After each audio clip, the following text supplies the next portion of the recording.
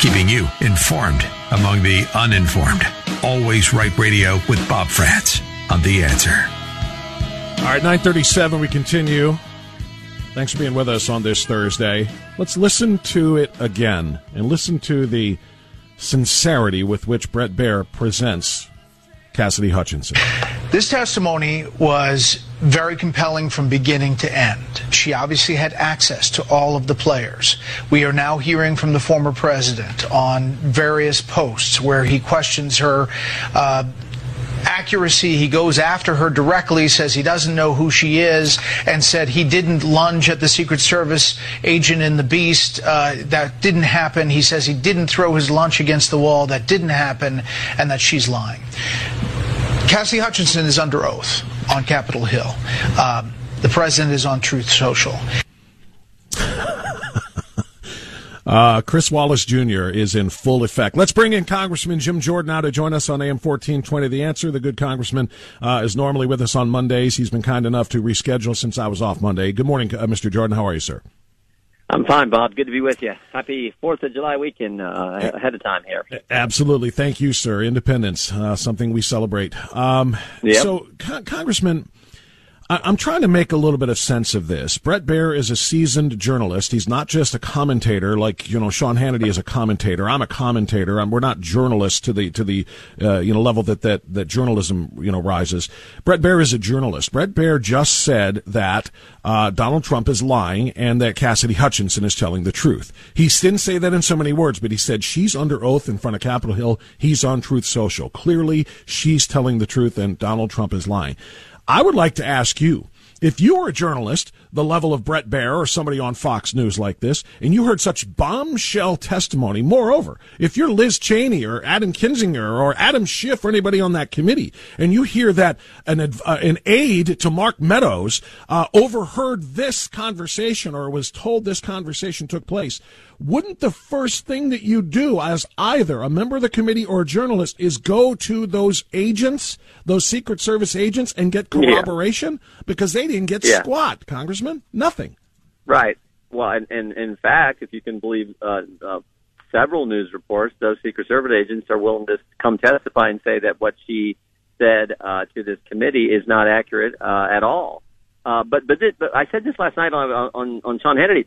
All we've got from this committee is lie after lie after lie. I mean, they lied about Bernie Kerrick's travels. They lied about Representative Loudermilk's tour of the Capitol. They lied about Jenna Ellis's documents. They lied about Eric Hirsch's note. They lied about the Secret Service. They lied about me twice, once when I forwarded a text message, another time when they played only part of a video that took it completely out of context. So that's all we've gotten from them is lie after lie after lie. And understand, Bob, we don't get to sit in on the depositions. We don't get to see the transcripts. We don't get to see any of the, quote, evidence.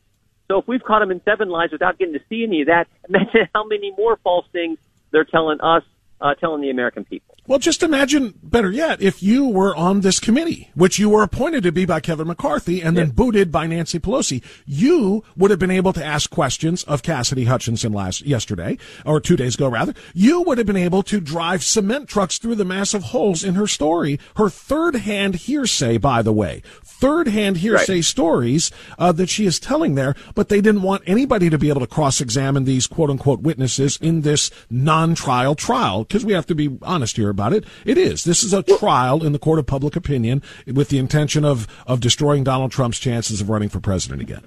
Yeah, and you would have been able to bring out everything that was brought out in the depositions that is contrary to what this particular witness was saying. If you could have been in the deposition, if you could have actually asked questions of the witnesses. So that's why this is, again, such a sham. But understand, the 9 people on this committee, every single one of them hates President Trump. Every single one of them voted to impeach President Trump. It's all about making sure President Trump can't run for office. I don't think they're going to be successful. I think he is going to run. I think he is going to win. But that is, we've never had a committee in the history of the United States Congress that was put together like this one, where you have 9 people on one side and no one else from the other party on the other side. No balance, no cross-examination, nothing like that at all. So there is no way this is about getting to, these are anyway unbiased fact finders. this is a biased partisan committee, and the country, I think, understands that. Well, I've described this to you before as, this is a criminal trial with 9 prosecutors and 0 defense attorneys allowed to speak. That's literally what this is. It's great way to say it. Yeah, it is completely, beyond anything I've ever, beyond the pale. Now, I want to get something clear, if you can, and I don't know if you know this or not, but so much of the dispute with respect to Cassidy Hutchinson's story about the limo or about the presidential vehicle is the vehicle. Some are saying, oh my gosh, look at the limo. And there's memes online of the size of the limo, the president being way in the back would have no way of reaching a steering wheel. Others are saying, no, he's in an SUV. He could easily have reached up and grabbed the steering wheel, etc. Now, I don't believe any of it for 1 second, because again, if it was true and they had and they knew that the Secret Service agents would tell the truth under oath, they would have called them up and they would have said, yes, he did grab the wheel. Yes, he did grab for the agent, etc. So, Congressman, do you know the part about the vehicle? Was he able to read you? What vehicle were they in? Do you know? I don't know if they were in the SUV or the limousine. I've actually or the Beast. People talk about the Beast because she referenced the Beast. Well, that's like a limo. Yeah, that's like the limousine. It's like that extended limousine, and there's 4 seats in the back. I've actually been in there with the president, like when he flew to Ohio and was at the Lima tank plant. I rode with him from the airport to the tank plant. So, I don't know which vehicle it was. But I don't believe one bit of it either. The Secret Service guys are, if you can believe news reports, are saying it's absolutely false, and they're willing to testify that it's false. But of course, the January 6th committee, because they're all 9 against the president, didn't actually ask the Secret Service people and corroborate any of her testimony. Yeah, and I played an ABC News clip, by the way, of them saying that sources are telling them that the Secret Service are prepared to testify that none of that ever happened. So this isn't just Fox News. They can't say it's defense of the president.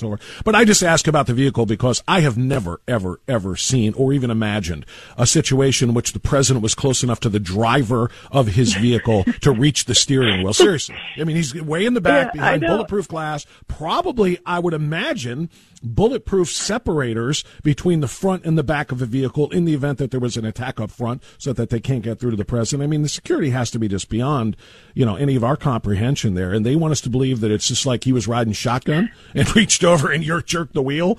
It makes no sense. And remember, I've had the privilege to be around some of these Secret Service guys, and they are the most professional. I mean, they're just great American patriots. Mark Meadows, a good friend of mine, and the Secret Service guys who are around him, just politest, nicest gentlemen, and willing to do that job. Is God bless them with the courage and the what they do. So I don't believe a bit of it, but again, the press was all too eager to run with the story. Yeah, and last thing you about this anyway. You said that you think this is going to backfire. I think you're right, and here's why. You are all in on President Trump. You have said repeatedly on this show and on TV whenever I see you that you believe he's going to run and you believe he will win. And I'm not as certain. I am open to the suggestion of Ron DeSantis or somebody else to carry the America First agenda that President Trump started forward. So I'm not as sold as you are. But I'll tell you what, I see stories like this where they're trying to frame him with so much obvious misinformation and so much obvious, so many obvious things they did or didn't do, like, I don't know, get corroboration from the agents who were identified by this woman, and it could make me come to his defense. And I want Donald Trump to run, and I want him to win. And I think there's probably millions of Americans who might be lukewarm on Donald Trump again, who are saying, this is ridiculous, go, Donald, go. Yeah, and never forget, he got more done, did more what he said he would do than any president in history, and he did it with everyone in that town against him. Everyone. Every Democrat was against him. Everyone in the mainstream press was against him. A bunch of Republicans were against him. And most importantly, all the bureaucracy, all the swamp was against him. And still, he delivered for the American people and did what he said he would do. I want that attitude. Frankly, we need that attitude, that kind of leader. We need that, particularly now what we see what the left has been able to, all the bad things they've done to the country in the last 18 months. Yeah, and it's kind of funny. You talk about all the obstacles President Trump faced. Joe Biden is facing none of that, and yet he's still crying. New numbers are out. The lowest approval rating ever, lower than President Trump's, facing all of those obstacles. And Joe Biden is complaining that the press isn't giving him a fair shake. He's not getting enough of a of a fair shake. Meanwhile, he's going to the G7, and he's being confronted by the president of France, who whispers to him, hoping it's out of microphone range, maybe not, and says, by the way, if you expect the Saudis to bail you out of this energy crisis, they can't. They can't increase their production much more than it already is. The news just gets worse for Joe Biden, and it is all of his own doing, Congressman. He is the one who made the policy decisions that put us in this energy inflationary crisis we're in. Yeah, it's all intentional, and it's that'll be the metaphor for the Biden administration. It's the president of the United States begging Saudi Arabia, begging OPEC, begging Iran, begging Venezuela to increase production when just 2 years ago we were energy independent. We had, $2 and $3 gas compared to the $5 and $6 gas we have now. That is the Biden administration in a nutshell. That's how bad they are. And again, it goes further than that. We've talked about this many times. A secure border to complete chaos. We don't have a border. We went from stable prices to record inflation, 41-year high inflation. We went from safe streets to record crime.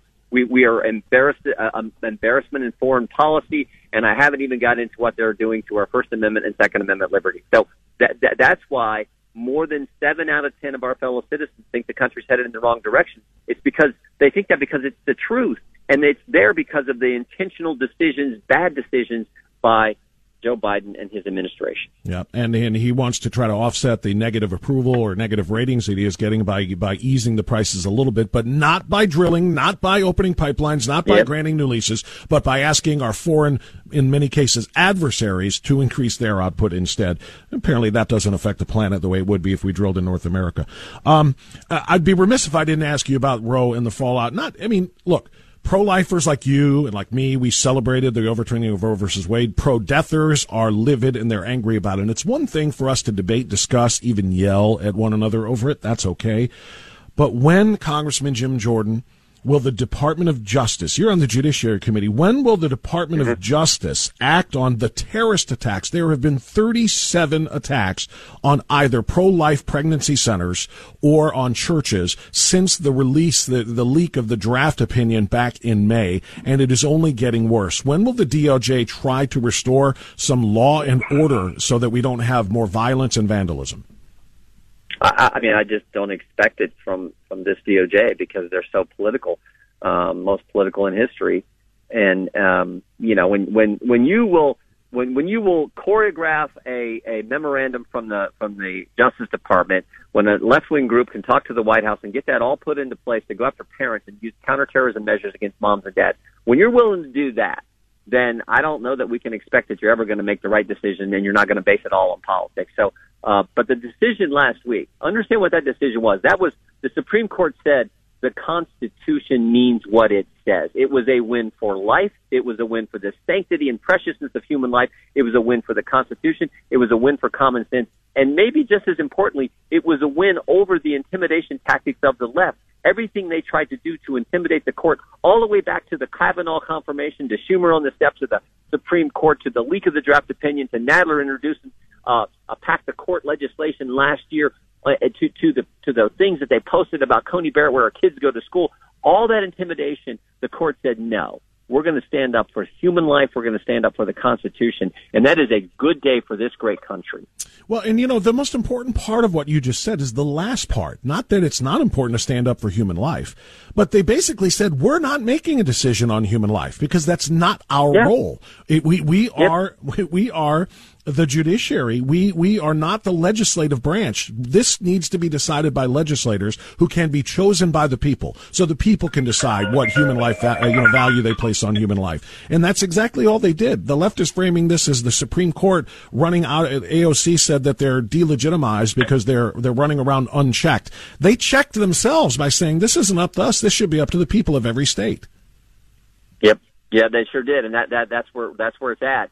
But this was 50 years of the pro-life community doing the great work they do, doing the crisis pregnancy centers, doing the work, helping people, and talking about the the sanctity of life itself. And then to get this great decision. And you're right. In the end, this decision is truly leaving it in the political realm and saying to states, you're going to decide. Your state legislatures are going to decide, and your governors are going to decide where that line is. You and I happen to think that life begins at conception and should be protected, but different states are going to do it differently. But overall, it is a win for the Constitution. Exactly, which is all we ask for is to be guided by the founding document of this country. Congressman Jim Jordan, ranking member of the House Judiciary Committee. Thank you, sir, for the work you do. We'll talk to you again on Tuesday. Enjoy your holiday weekend. You too. Thanks, Bob. 3-star General Michael J. Flynn, head of the Pentagon Intelligence Agency, knew all the government's dirty secrets. He was one of the most respected generals in the military. Flynn knew what the intel world had been up to. He understood its funding. He ordered the first audit of the use of contractors. This set off alarm bells. The explosive new documentary, Flynn, Deliver the Truth, Whatever the Cost, uncovers the facts behind this scandal. Flynn told the truth. He was the most dangerous person for Donald Trump to hire. I find out the worst enemy that I'm going to face in my life is right here in America. They took my assessment and they wanted me to change it. And I was like, I'm not changing it. They had to get rid of Flynn. With in-depth interviews, archival footage, and never-before-seen personal records of the man behind the headlines. I just felt like I was drowning. Flynn, Deliver the Truth, Whatever the Cost. Available now. Watch it today. Go to salemnow.com. salemnow.com.